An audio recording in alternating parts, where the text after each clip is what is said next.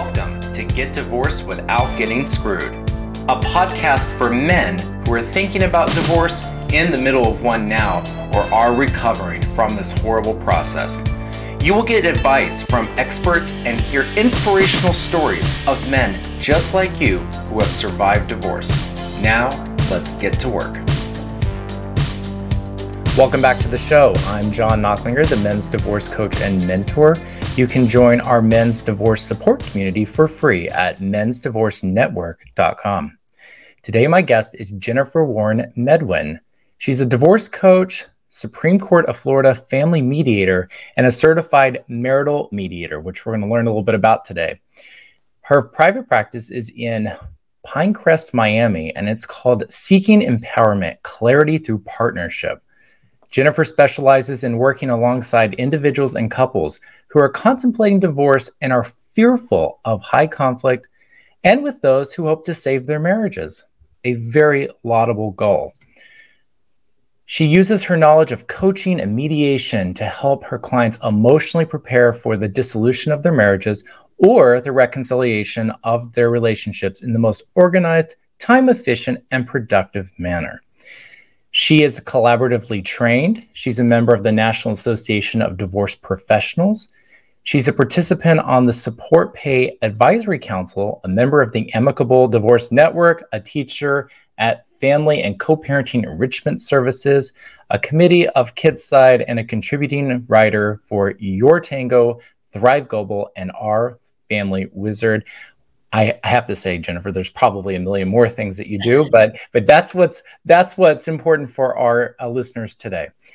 And I would say most importantly, she's the author of a book, Strategies and Tips from a Divorce Coach, a Roadmap to Move Forward, which you can find on Amazon. There will be a link in the show notes and probably on your screen if you're watching this on YouTube. If you want to connect with Jennifer, you can find her on Instagram, Facebook, and LinkedIn at Jen Seeking Empowerment.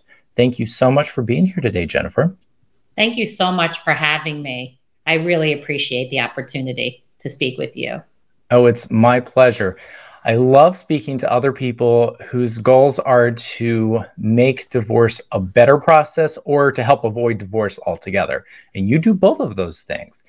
I guess, why don't we start with your divorce coach? We've talked to a lot of divorce coaches on this podcast, and everyone has sort of a different definition or a different strategy of what a divorce coach is or what a divorce coach should be doing within the process. So what does divorce coach mean for you?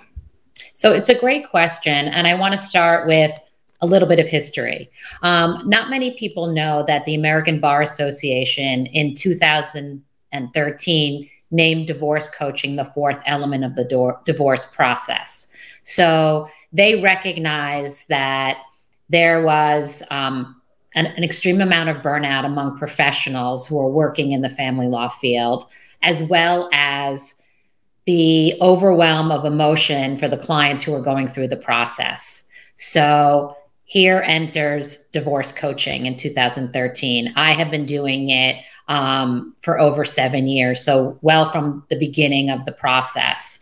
And for me, divorce coaching is, I look at it as a team process. I work with the client in conjunction with either the therapist, the attorney, and some financial specialist. And I help guide the client and educate the client and also organize the client through the process so that it can be done as efficiently and productively as possible.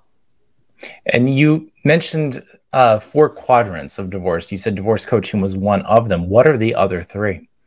So when I mentioned the 4 quadrants, so there are usually a team of professionals that's separate from the quadrants. And the team of professionals are usually the standard ones are divorce coach, therapist, financial advisor of some sort, CDFA, forensic accountant, and then a family law attorney. That's not to say that there aren't other team players, a mortgage broker, a real estate agent, so on and so forth. And so we work as a team. And when I talk about divorce, I do speak in terms of 4 quadrants.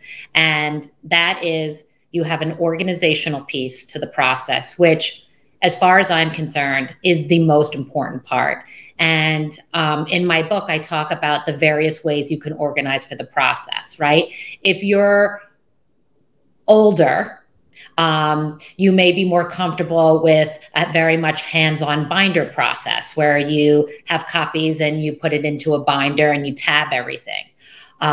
Those who are more technologically savvy, they might decide to create a digital system for themselves where you create those same tabs, but the folders are all, online.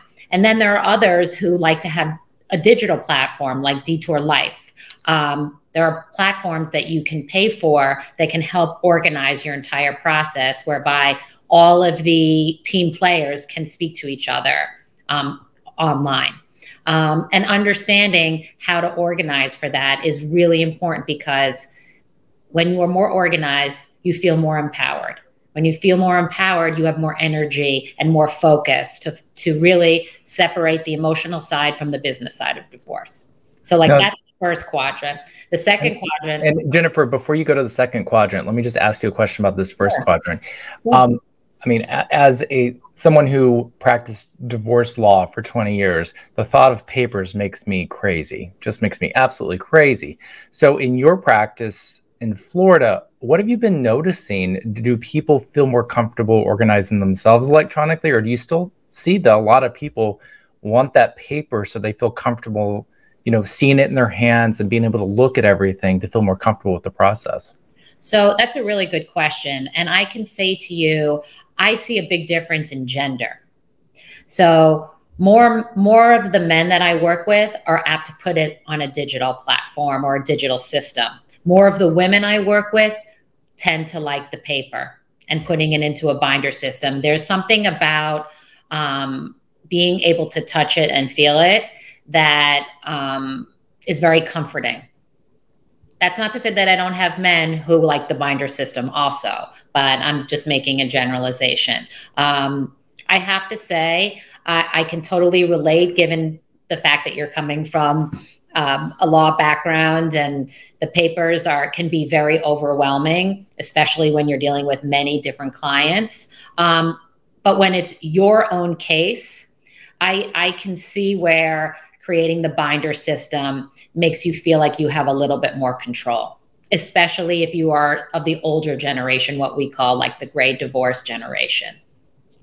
Yeah, sure. I agree 100%. And you are right. It depends on where you're sitting. And of course, more often than not, most of the papers that you're gathering for your divorce are just there in case of. Most of the time, you're not going to need, 85, 90% of them. But I think that there is something to organizing right off the bat. And I think having a divorce coach like yourself, just to start that organization process, sometimes before you even talk to an attorney, is so important. So what is the second quadrant of divorce? The second quadrant is the emotional quadrant, right? And whether you want the divorce or you're being forced into the divorce has many tentacles. Okay. I always say to my clients, divorce is like a snowflake. No two are the same. And it's really important that the client is able to separate the emotional side of the divorce from the business side of divorce.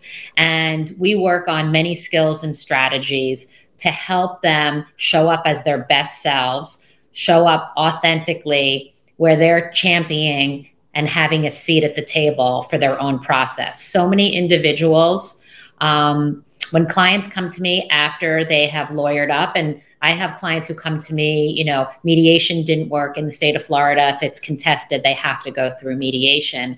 And they have given up their power. They're not the boss of the process. And anyone who is listening to this podcast, the one important piece of advice I have for you is be the boss of your process. Don't give away your power to your professionals, because they are not going to be with you once this is settled. So it's really important that you dig deep, you become educated, and you follow your intuition. Okay? Yeah, I think that's so important. That's the best advice possible. In fact, very interestingly, now when I'm speaking to potential clients, and I don't litigate anymore, I only do mediation and divorce coaching, is that what is the process going to look like? People, it's interesting. Lawyers like to talk about the sausage factory a little too much. And they like to talk about how they're going to get you this and how they're going to get you that and how they're going to do this. And really just people want to know they're going to be okay. Mm-hmm. And part of being okay is, what is this journey going to look like for me? Right. What is it supposed to look like? Mm-hmm. And then trying to get their spouse on board with the same process, which is, I think, probably the most difficult thing someone can possibly do. Because, you do mediation. If you can get both people to subscribe to a mediation approach or a collaborative approach, mm-hmm. the whole process is just so much better, particularly if you have kids, but even if you don't have kids, because it really just sets you up to have the process done quicker and more amicably. You're going to spend less money. You're going to leave not as much of a broken person. So I guess I have a question for you about that before we go to the third quadrant. How, when you're talking to somebody for the first time and you're conveying to them, here are the approaches you can take to going down this road, how do you try to get them to communicate that to their spouse? Because as we know, if both parties aren't on board with mediation or collaborative law, it doesn't happen. Right. And if they're not on board, it at least for the collaborative piece, it shouldn't happen, because if you enter into a collaborative agreement, you're both signing that you're never going to go to court. And if it breaks down, then you have to start all over again. You can't use the professionals that were part of the process. So it's really important to know that. And it's a really good question. I am very committed to partnering with my clients to help them find the best process for their microcosm and the microcosm of their family, right? And for me, the best outcome is when someone comes to me in the should I, shouldn't I stage, before they have chosen a process that I would say at least 90% of my clients who come to me after they've chosen their process chose it and they weren't educated. Okay. And, so many people lawyer up because that's what they think they need to do as soon as the word divorce, comes out of one of their mouths. And they don't understand that not every attorney is for every person. They don't understand what to look for. I mean, there are many great attorneys, right? But personality makes a difference. Whether they have a bedside manner makes a difference. If you're someone who requires a lot of attention and nurturing and patience, looking for a professional who has that is integral. And not all the processes are for everyone, right? I think a lot of people don't understand the whole collaborative process. And I really advocate for it when there are not a plethora of contested issues, right? Especially if they have children and they really can understand that co-parenting is about putting your child or children first, right? But people can look for traditional lawyers or lawyers that are more collaborative, yet they don't fall under the collaborative category. So I'm committed to teaching my clients about the various ways they can dissolve their marriages. Do you find that many people know what the collaborative process is before they come to you? So I would say more and more people are learning about the process. They don't understand the process in its entirety. And so a lot of people have these false impressions of what the collaborative process looks like. So I often, I'm in the NADP, National Association of Divorce Professionals, and we are very lucky because we have one of the grandfathers of the collaborative movement in our chapter. And I always have, I frequently, not always, I don't like to use always and never. That's frequently have clients call him and just to understand what the process is, to see if it is something that he or she feels that their spouse can contemplate as a way of getting, the divorce done. Yeah, I would say a lot of divorce attorneys don't understand the collaborative process either. So it's no surprise that people that aren't exposed to the system don't really understand it either for the most part. Of course, the internet is a blessing and it's a curse because there's a lot of things out there that don't make any sense. Because if you read about the collaborative process, you were just talking earlier about the professionals that might be involved in the process. You know, a divorce coach, a financial person, a parenting coach, a mediator, two divorce attorneys. Most people would say, oh my gosh, this sounds so expensive. I'm going to have to hire all of these people, but they don't understand it's really as needed. What is it that you need in this particular circumstance? So I immediately, for the most part, like, do you kind of look at where the pendulum swings to where collaborative would be appropriate versus just plain old mediation? Is there something in your mind where you would tell somebody, you really should do collaborative and not just plain old mediation where just two people go to a mediator without attorneys, without these other professionals as part of the process? Do you have something in your own mind about where that line is, where it would be appropriate to do one versus the other?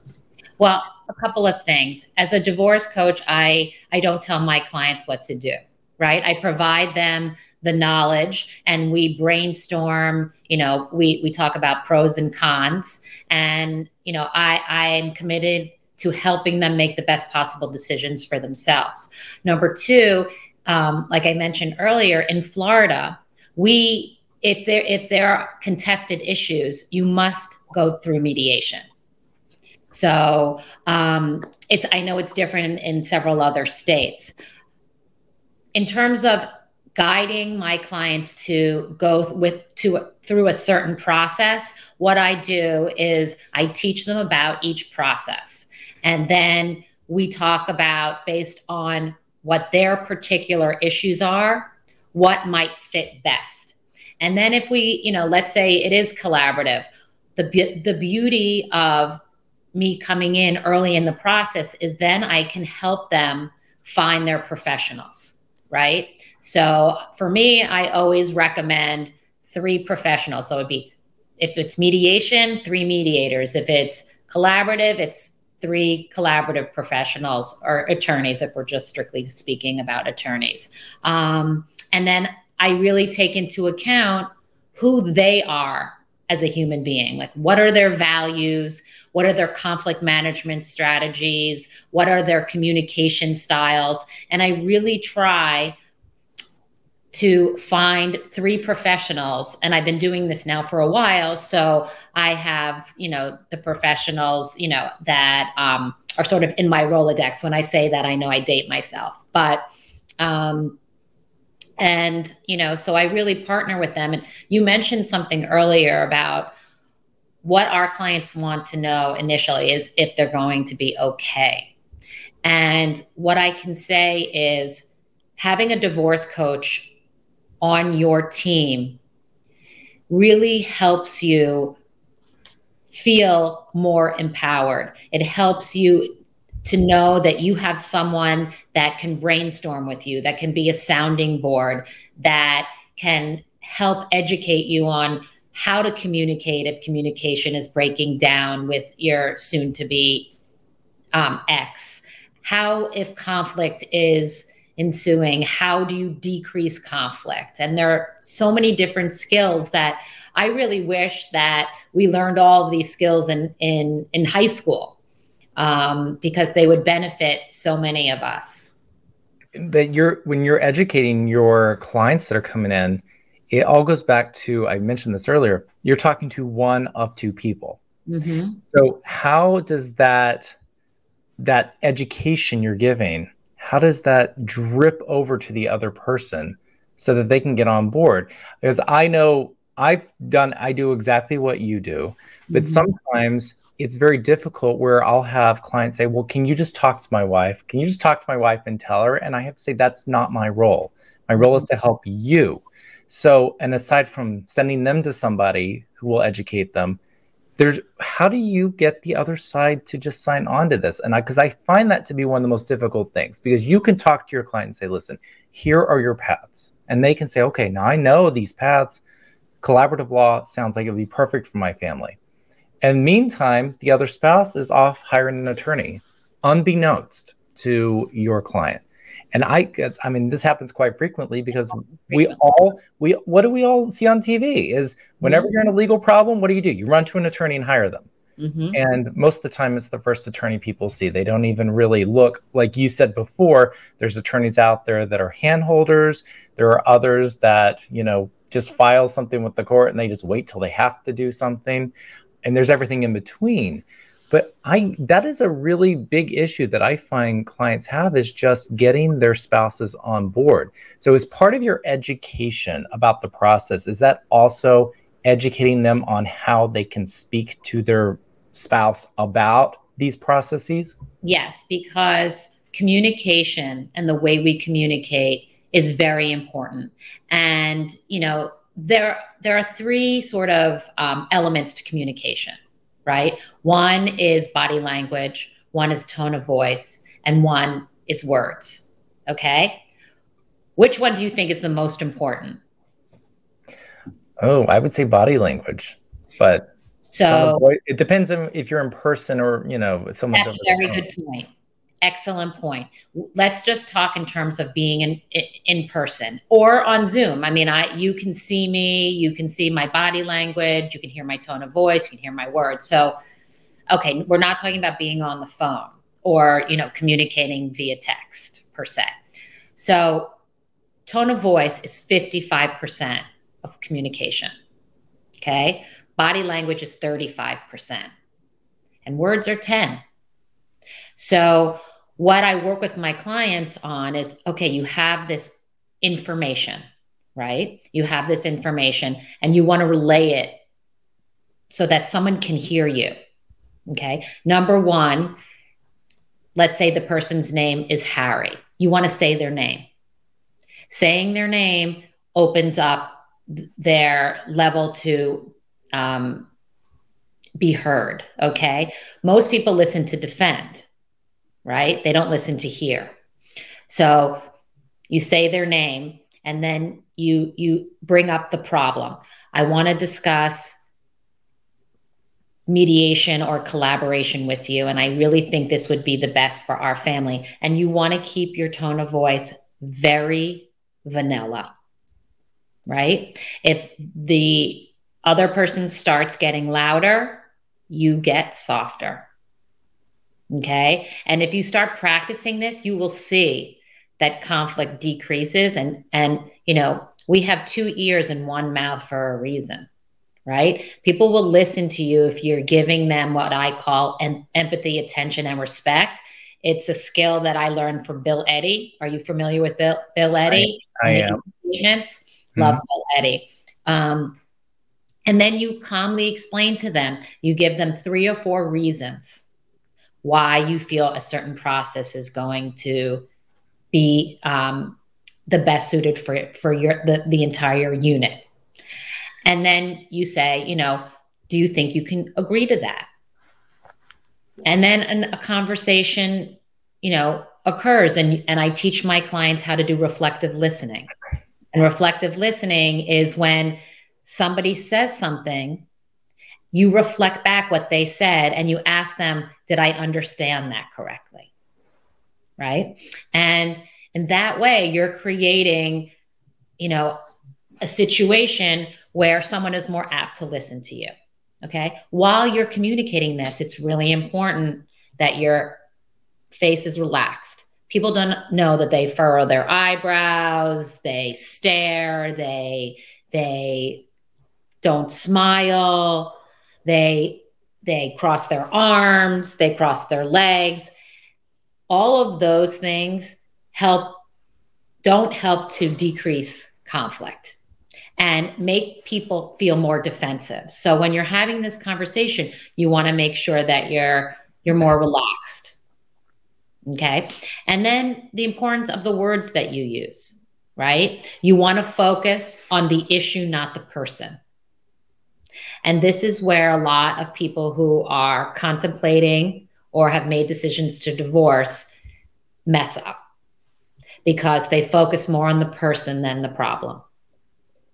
And so, those are just preliminary strategies that I work with my clients on when they're deciding on a process or there is a problem going on, right? And they want to be able to feel heard. So, does that make sense to you? It absolutely does. And that's incredible. And I hope everyone listening rewinds and listens to your approach again, because I really think that that's a great thing that you can take, not just to this, basically to any situation in your life where you're trying to talk to someone about something that's really important.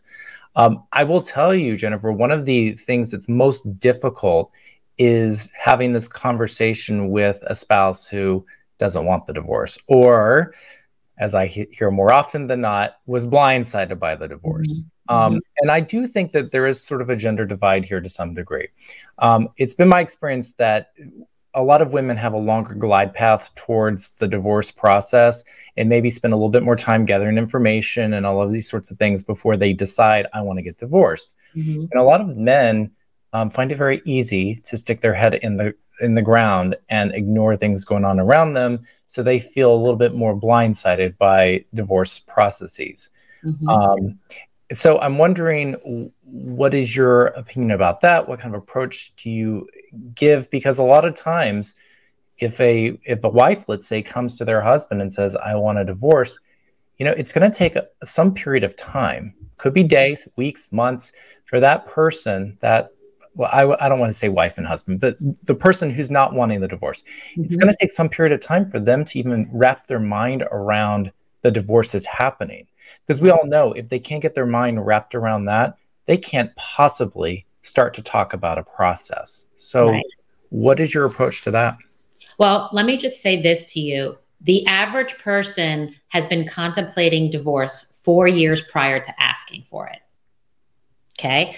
So whoever is asking for the divorce is so much further ahead than if they're blindsided than the other person. So what I say to clients who come to me, whether they're male or female in that particular situation, is I know that everything feels like it's imploding, but it's not a race, it's a marathon. And I often talk about the Aesop's fable, the tortoise and the hare. Okay. Who wins the race? Not the hare, the tortoise. Why? Because slow and steady wins the race. And again, it's important to recognize that this may not be what you wanted, and you are being forced to lean in. And you can lean in at your speed, right? It's about understanding how to communicate effectively. For example, I'm going to need a few days to settle into this and think about how I want to handle it. I am not going to be responding to your text messages or your emails for the next week. I need to take some time for myself. And really, when I'm there as a divorce coach, really giving them a plethora of strategies that they might want to try on, right? And practice makes better. And so, my clients might say, I'm trying to take baby steps. And I always say to them, babies are not empowered, right? They don't have choices. Let's pick words that help move us forward. Like, I'm taking brave bites forward. I'm taking micro steps. And really listening to what they need and want, and learning how to communicate that effectively. Yeah, and I think we could talk about this all day, because there's also the situations where the divorce happened because of some traumatic thing, an affair or something like that, and so that changes the calculus a little bit too in terms of how you discuss some of these things. But we could talk about this all day. But I'm very interested to hear what the third quadrant of divorce is, as we've kind of been stuck on the second for a while. So yeah, the second is a doozy, right? We can talk about that forever. So the third one is the legal aspect of your case, which is why you're hiring an attorney. And so in my book, I talk about all the various documents and questions you want to ask of your legal advisor, your attorney. And if you have children, also, what you might want to include in the parenting plan. Now, before I wrote the book, I spent many years through clients, through my own experience with divorce, coming up with an invaluable list of things you might want to include in your parenting plan, because the standard template doesn't include everything that you are going to experience as your children grow older. And the one thing I will say about the parenting plan to everyone who is writing one, or their attorneys are helping them, or divorce coaches are helping them, please remember, if your children are young, think ahead. Think 5 years, 10 years, 15 years. Examples like, when your child gets a car, who's going to maintain that car? Who's going to pay for the insurance? Even when your children are age of majority, in different states, the ages are different. But if you are staying out of court, which the majority of divorce cases do, anything is negotiable, and you can have custom provisions. And sometimes you're not made aware of that. And in this case, and I know your mom probably said this to you when you were little, ignorance is bliss, right? Well, when you're going through the divorce process, ignorance is not bliss. Knowledge is power. So that's another benefit of having a divorce coach on your side, because they've had a plethora of experience and are really professionals in the divorce process and can help you really think outside of the box for what you might need in your settlement agreements. I'm over here quietly giving you a round of applause, as I think that the advice you just gave about parenting plans is so important. People tend to only think about what's going on today. Mm-hmm. If they have a 5-year-old, they're just thinking about kindergarten and where they're going to go to aftercare, and who's going to pick up who on which days, and they don't think long term. And you would hope people are flexible moving forward. And quite frankly, that's the reason why you start with a mediation or collaborative process, so that you're more able to build those sort of good feelings between the two now divorced people, so they can continue to course correct as their kids get older without having to involve all of these people. But I really think it's so important that you think about everything that traditionally happens with kids.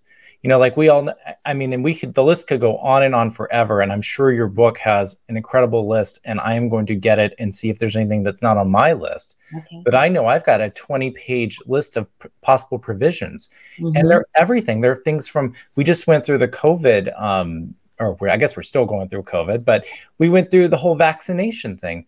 That's something that you don't want to fight about it later.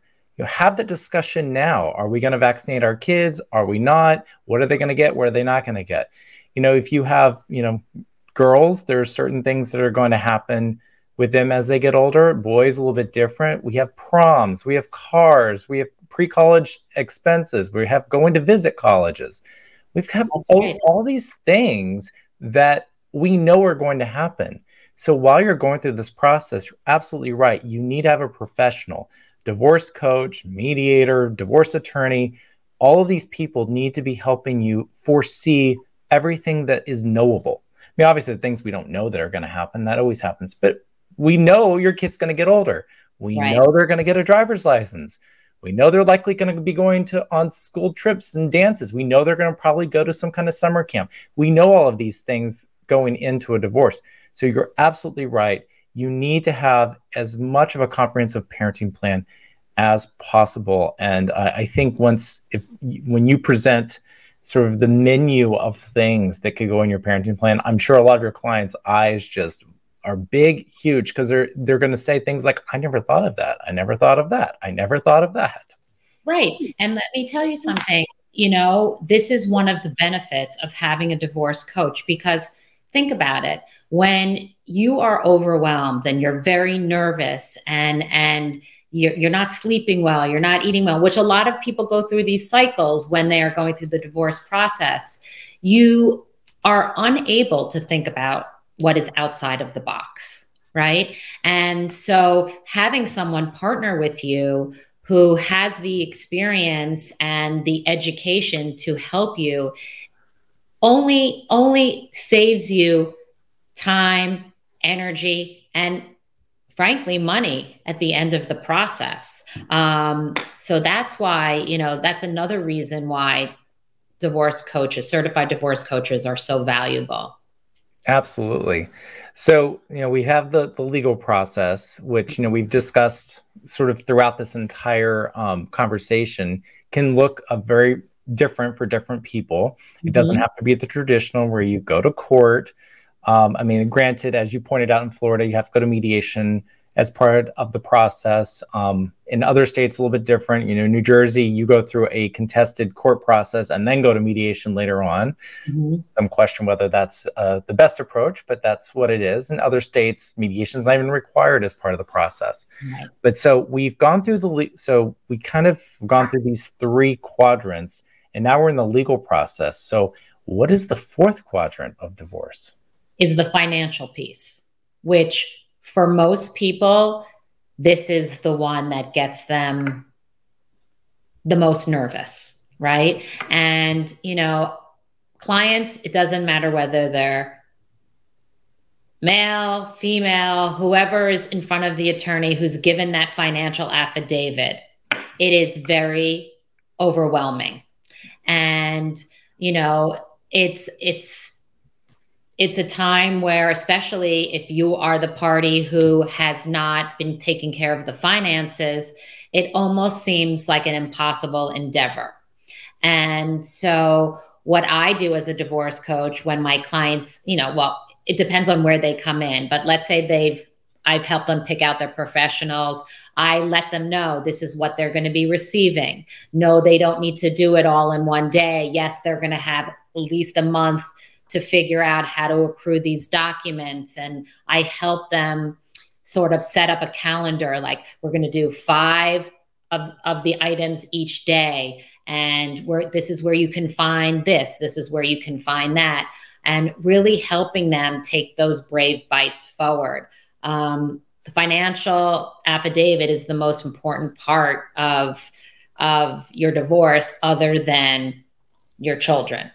So, which obviously are the most important. And again, in my book, I worked with some of the top financial advisors, and they helped me come up with a list of all the various documents and things you might want to think about, like memorabilia. I had this one case where they had this baseball card collection, and it wasn't in the MSA when we had gone over it, and it was worth a lot of money. And so that became like a contested issue, because although it was started prior to the marriage, it accrued over a 20-year marriage, these cards, so on and so forth. And so another great reason to look at the list in my book is to see what you're missing outside of your sort of traditional settlement agreement. I'm sure that was fun figuring out which cards existed whenever they got divorced versus what was purchased during the marriage. Those are the sorts of things, as an attorney, I always want to just pound my head on the desk. It happens more frequently than we would all like to think, because you don't keep records of everything you purchase. No, especially now. I mean, when I say now, I mean, if you're 50 years old and you've been collecting, when you were 10, you probably never even got a receipt or something, Oh, absolutely. It's so funny you bring this up, because people undervalue their collections all the time. I remember this one time many years ago, I had this divorce case where the husband was a horror movie collector. So he went around to like conventions and collected like these life-size figurines from like horror movies. And, my client, who was the wife, just didn't want to ever go down in the basement and see these things. I can understand. But he had amassed it, and they were worth like $100,000. They were worth so much money because some of them were one of a kind and all these other things. And when I first got the financial disclosure from her, she did not list it. And I only became aware of it because there was an issue where one of the kids got locked in the basement and was very frightened by these horror figures. And when I heard about it, I was like, what do you mean he's got a collection down there? What is it of? And then when we finally had it evaluated and she found how much money it was, jaw hit the floor. So you're absolutely right. And this is all what you've been talking about, being organized, knowing what to think about that's in your house, knowing what to consider to be important, what to consider being part of your marital assets that you want to make sure gets divided, fairly. Otherwise, you're right. If it's not in your MSA, then, you're going to have a problem later on. So I think that's just excellent advice. And yes, these financial disclosure forms make people so stressed out. They just don't know what to do. And particularly if you're not the spouse that was handling money during the marriage, which I find to be pretty much standard these days. Usually one spouse handles the money, the other one really doesn't. It's really stressful. So I think the calendar you came up with is a great idea, especially when you start having to gather documents up and provide them to the other side. It's just so important. So I have to ask you, Jennifer, everyone who's a divorce coach has a very interesting relationship with divorce attorneys. And since I have done both, I understand that, there are some divorce coaches out there that maybe step a little bit too much into the area where divorce attorneys are giving advice to their clients.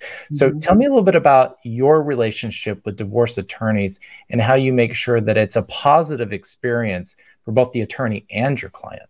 Right.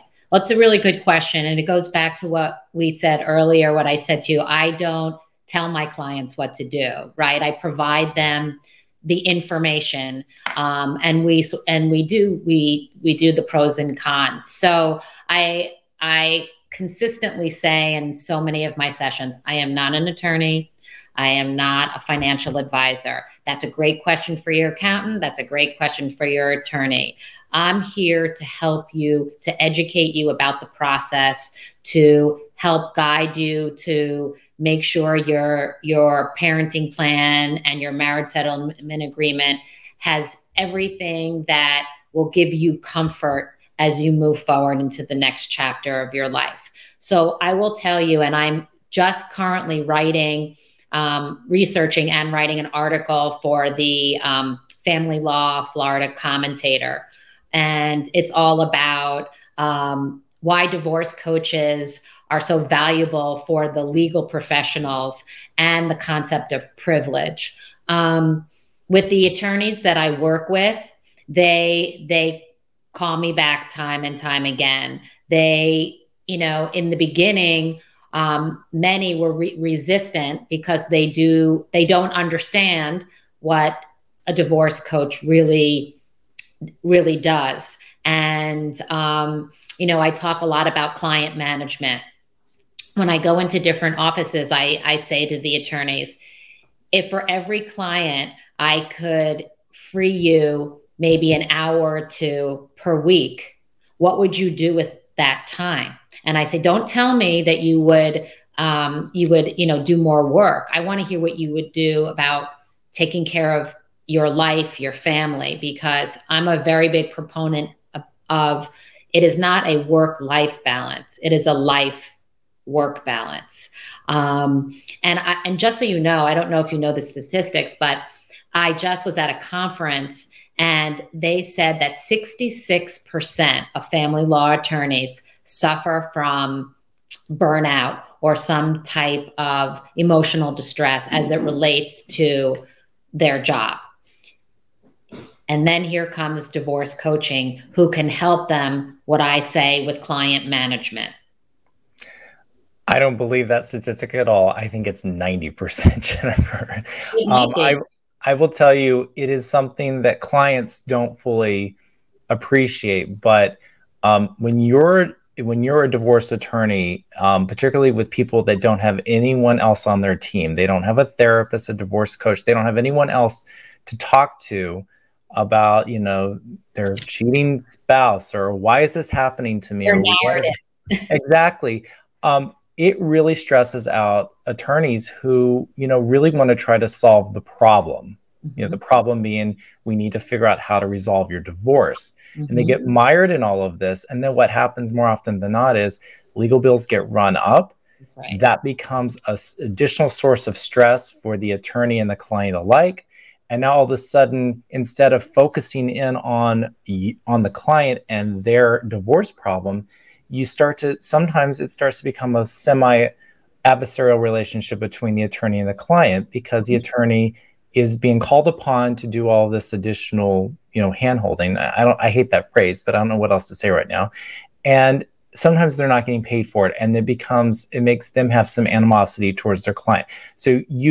And I don't think clients realize this going in, but attorneys really are there to solve their legal problem. They're not there to do all the other things that we've been discussing on this podcast, that a divorce coach or a therapist or somebody else really should be the one, that you bring into your orbit to take care of. Not just because a divorce coach is cheaper than an attorney, because that's clearly the case, but really they're there for a different purpose. Right. And you want your attorney to get focused in on what they need to know to help you get divorced, and not hear the same story for the 900th time, which I can tell you, I've had clients that have told me verbatim the same story 20 times. Right. And it has nothing to do with anything I need to know. It's just, that's what they do. But as a divorce coach, that's fine, because we work through those issues. We sort of try to talk through them. So I really think that that's a great, I love how you sort of talk to attorneys and let them know, listen, I'm here for you. I'm here to help you. And I can tell you, more attorneys need to use divorce coaches. And every attorney I know in New Jersey has heard me say it a million times. Stop complaining about your clients and start encouraging them to get other professionals in the process. And a divorce coach is a great person to have as part of your process. And anyone in Miami, do you just do Miami? Is it just South? No, I do all over the country. All over the country. Yes. Oh, look at that. No, yes, it's great. And my book has helped with that. Of course it has. I mean, your book, and it's available on Amazon. And Barnes & Noble too. Okay, great. And so you've already heard what you can expect in this book. If nothing else, you need that list of provisions for your parenting plan. That sounds like it's worth the cost of the book all by itself. But she's already told us so many other wonderful things that are in this book. So Jennifer, if anyone wanted to reach out to you, how would they reach you?